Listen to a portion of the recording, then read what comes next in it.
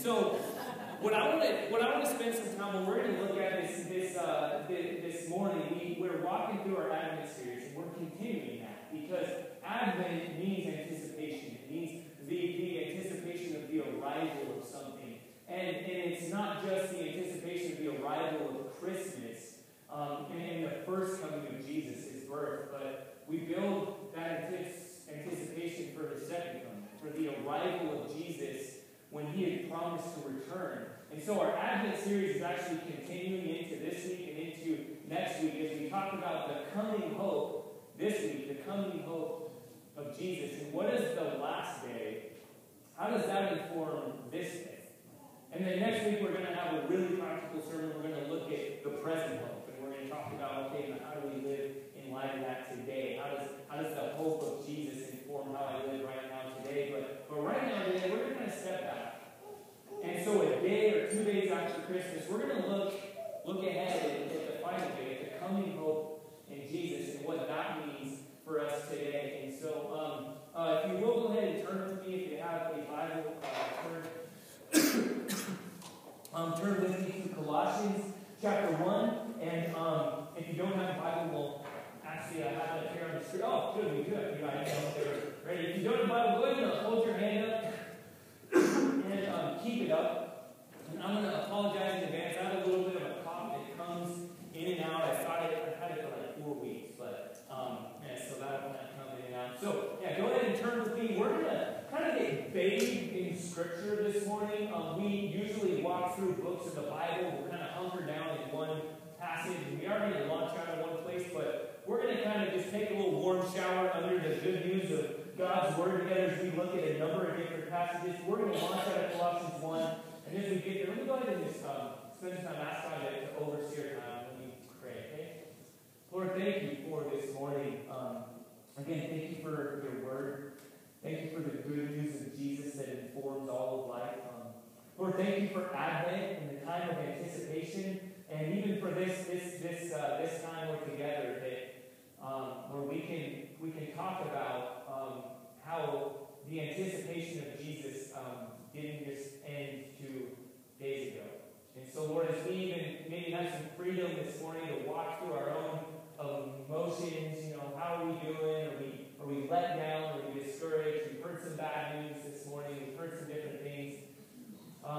Lord, I pray that you will lead us to see how the good news of Jesus and the fulfillment and the promise of a final fulfillment of him restoring all that has been broken, Lord. Would you show us how that informs our lives today, Lord? So we thank you, we pray in Jesus' name. Amen.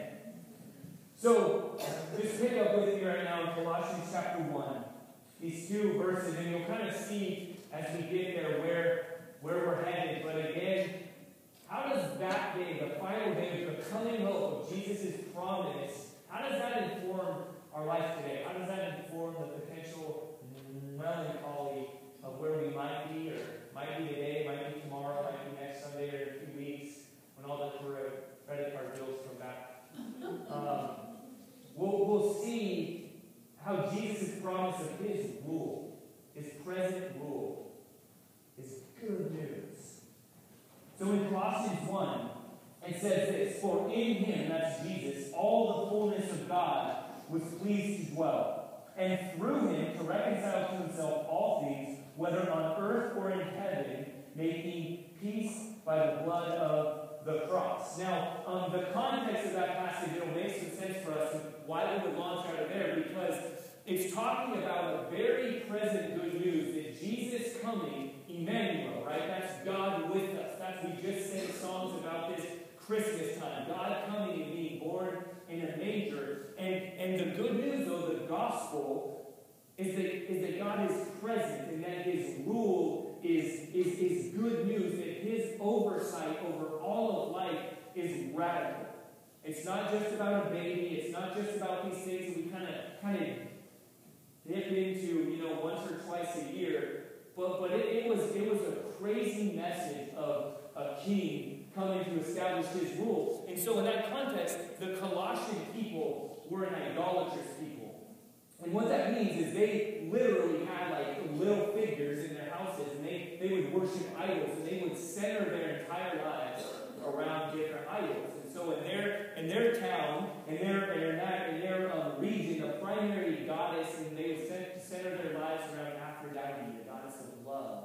And then different places in the Greek and Roman world would kind of center their lives around, different gods. God of war, and God of power, and God of intimacy, and God of wine, God of pleasure, and God of intelligence, and all these things. And so you would have like an actual little figurine in your house that that would show my life is really centered around this.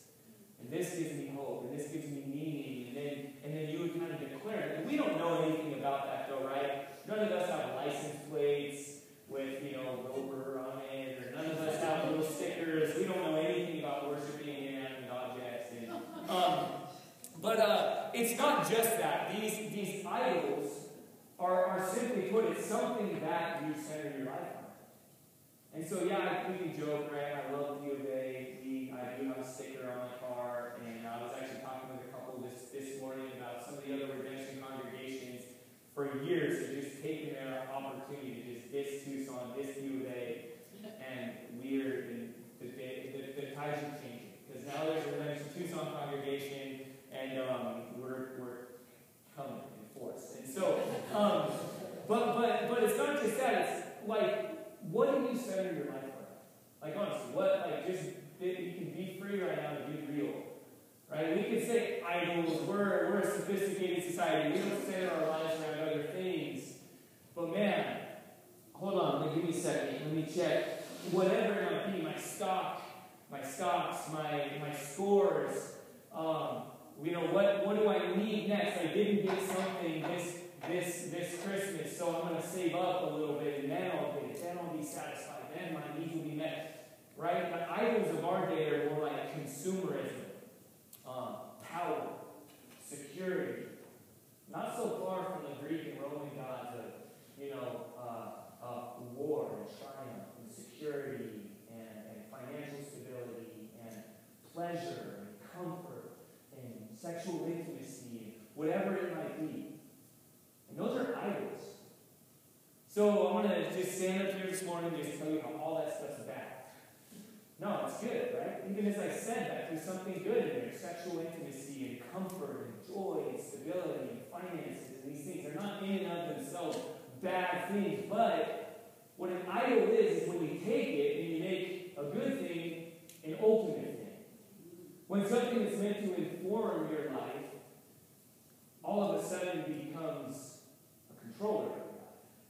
And it's something that you now live your life just circling around, and we put it up in our window. Maybe not physically, but we put it up and we say, this is what my life is all about. In fact, one theologian, author, John Calvin, said that the human heart is a fabricator of idols. That means the human heart is really good at making things that we center our lives around. And again, we've taken really good things and we make them ultimate things, and that is idolatry. And the good news of Jesus, the good news of what this says, is it says that Jesus is coming and he's breaking in, and the fullness of God was pleased to dwell in him, and through him he's reconciling all things. And so what that means is Jesus came in a proclamation and said, all the idols that are defining your life, I'm here to put them in the right place. So the good news of Jesus is that his rule is being established over all of it. On an individual level, in your life, in your heart, communally among us, in the world around us that's broken. And this is kingdom language. In fact, when he came into the world, Jesus himself said in Mark chapter 1, it says this. Now, after John was arrested, Jesus came into Galilee, proclaiming the gospel of God. That's the good news. Again, and we tend to just think that's my sins are forgiven. That means God accepts me, and one day I'll be in heaven forever. That is true. That is good news. But that's not all of it. It's not less than that, but it's more than that. The gospel, the good news, was universal in its scope and in its proclamation. Because Jesus said The time is fulfilled. The kingdom of God is at hand. Repent and believe in the gospel. There's good news. What Jesus is saying is, I'm here to set you free. The good news, the gospel, is not just an intellectual idea. It's not just you're now accepted by an almighty, holy God, which is really good news, but it's even more than that. It's Jesus saying, I'm an emancipator. I'm a king. I'm here to set you free from slavery, because what you have done individually and communally is you've taken the really good things that I've given you to help inform your worship. That God created us to live all of life dependent upon Him. God said, let us make man in our image.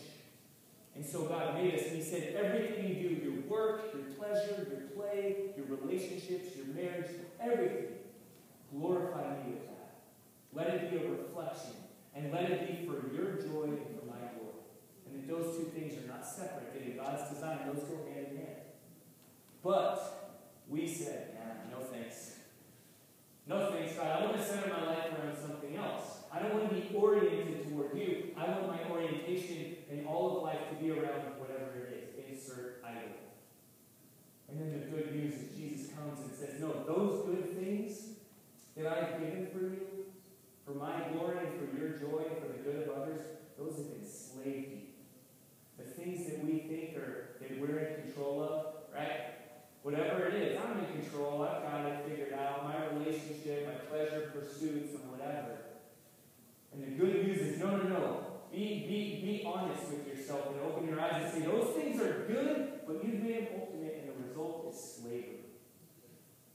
And so when Jesus comes crashing into the scene and proclaims, my kingdom is here, I'm here to set you free from those things. Not to say those are all bad, sex is bad, money is bad, power is bad, relationships bad, confidence is bad, all these things are bad, security is bad. No, but to say those things all need to fall under my rule, where you're free. And there's freedom in Jesus. And so that's what He comes and says. And He says, repent and believe in the gospel. Right? Those are really churchy words. If you're here right now and you maybe hear those, you're like, yeah, okay, repent and believe. Cool, got it. Another preacher saying something that I don't even know what it means. Repent and believe is simply this: turn and trust. Reorient and trust.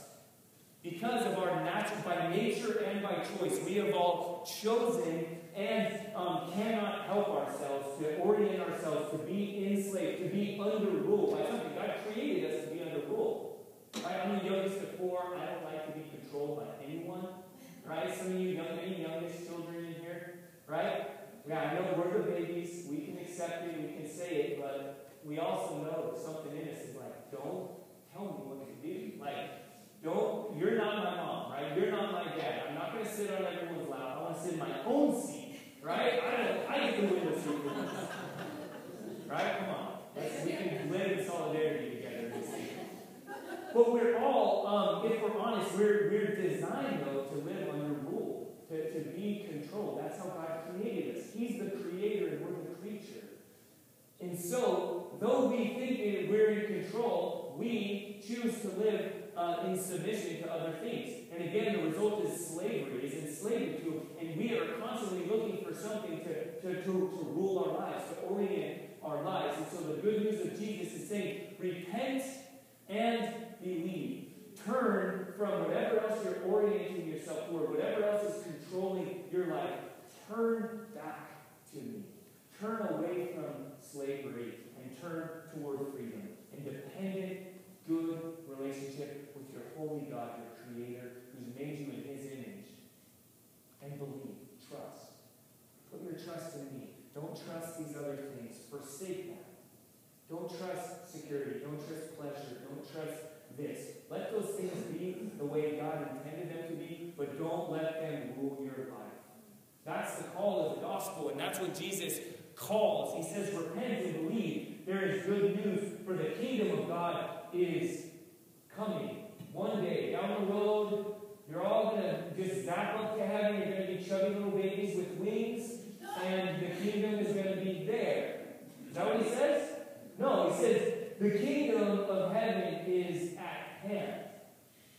It's at hand. It's broken in right now. And so there's this crazy but really good and important news for us to understand is that the kingdom of heaven that Jesus is proclaiming, the good news of God, is now and then. It's here, it's present, and it's not yet. So one man, George Ladd, explains it like this. He says, the kingdom of heaven is not yet, right? There are tears still shed. There are accidents that are still happening. There is tragedy. There are things that we're honest with ourselves. It's so inhumane to just look away and act like it's all good. But we need to love one another enough to recognize sometimes things aren't the way they're supposed to be. The kingdom of heaven is not here yet, in full. There's brokenness. But Jesus said the kingdom of heaven is here. It's here and it's coming because where Jesus is, because through his death on the cross, his victory over sin and the rule of sin, which is simply put not God. It's brokenness. It's idolatry. It's all this stuff that we've been talking about. Jesus said, the good news is here. That's been put to death through his death. Then, through his resurrection, right? We're talking about Easter today, right? We need to blur these things a little more. Christmas, right? We've sung it before. From a manger to a tree. Christmas and Easter go hand in hand. And Christmas, the manger, to Good Friday, to Easter. Those things, that is the good news of God. And that is because through the resurrection of Jesus, his kingdom is here now. He has conquered death and the effects of death. And he said, come and follow me. Put your trust in me. Give your life to me. I will rule over you. And there's a coming hope that is meant to inform your life now, today. So how does that happen? What does that look like? What does it look like for us right now to hear bad news, to hear some really sad and tragic things, and to not be like posture days and just kind of stick our heads in the sand and be like, God, the kingdom's here, heaven's coming. What does it look like for us to live today in light of that day? Well, again, the kingdom is not yet, but it's also here. And so right now, what we're just going to do is we're going to walk through some passages that I hope encourage and inform how you and I live our lives today. Because this is Jesus' promise, that he will one day restore all things. It says this in Revelation chapter 21, that Jesus is not just a baby in the manger, but he is the restoring king. It says this, the author John says, and I heard a loud voice from the throne saying, behold, the dwelling place of God is with man. He will dwell with them, and they will be his people. And God himself will be with them as their God. God with us. Right? Emmanuel, that's what it means. God with us. Again, literally, God co-incarnate. God with meat on, God flesh. So not just this, what is God? Something. I was just having a conversation with my friends. I thought, God's out there. No. God is real. God is present. God designed us to live in intimate relationship with him. And he will wipe away every tear from their eyes, and death will be no more. Neither shall there be mourning, nor crying, nor pain anymore. For the former things have passed away, and he who was seated on the throne said, behold, I am making all things new. The reality of our world right now is things are not the way they're supposed to be. There is death, there is brokenness, there is systemic injustice, there is familial injustice, there is brokenness, there's abuse, there's confusion, there's enslavement in all kinds of ways. But the good news that Jesus proclaims and promises, he says, behold, I am making all things new. And that there is a coming hope where the world and all its systems, where every tear will be wiped away, where every how in the world, God, could you let this happen, will somehow be made sense of. So now as we just kind of close together, what we're going to do is I just want to walk through some passages that show us how. Like, what does that look like? What does it look like? Right? You might be asking, like, what does it look like for that day, for heaven, for the kingdom of God, to actually, presently inform my life right now? Let's look at a few passages together that show us how to really apply looks like. Romans chapter 8 says this: I consider that the sufferings of this present time are not worth comparing with the glory that is to be revealed to us. For the creation waits with eager longing for the revealing of the sons of God. For the creation was subjected to futility, not willingly, but because of him who subjected it, in hope that the creation itself will be set free from its bondage to corruption and obtain the freedom of the glory of the children of God. So the context of the audience of these people, the Roman church, right? We just walked through Mark. Some of you guys have heard some of this. The audience that Mark, the author of the Gospel, according to Mark, his audience was the church in Rome. And similar to here, these Roman Christians. The author says, Paul says, the sufferings of this present time are not even worth comparing. You know what the sufferings were like in their time? Crucifixion, persecution, crazy emperors decorating their garden with burning followers of Jesus. And yet, in light of the glory that is to come, in light of the hope of Jesus that informs life now, the author says, it's not even worth comparing this to what is to come. And somehow that good news informs any circumstance now and today. In fact, again, in 2 Corinthians chapter 4, the same author, Paul, but in a different context, he says this: we do not lose heart, though our outer self is wasting away, our inner self is being renewed day by day. For this light, momentary affliction is preparing for us an eternal weight of glory beyond comparison. Though our outer self is wasting away. And that's good news. Some of you might, I don't care how young you are or old you are after Christmas, I had to eat 5,000 calories on Christmas Day. It was carbolicious. It was, I don't know about you guys, but it has been good. And it's still being good, right? New Year's is coming. We're still there. This is just that time of year. Just enjoy it. Right? You might be feeling, I don't know, my back hurts. I don't know what price because of all I've eaten. Like, it shouldn't be hurting. I haven't done anything, but my back hurts. But we know, like, the outer man is wasting away. And that's just a tragedy. Some of us know real physical affliction, cancer, pain, struggle.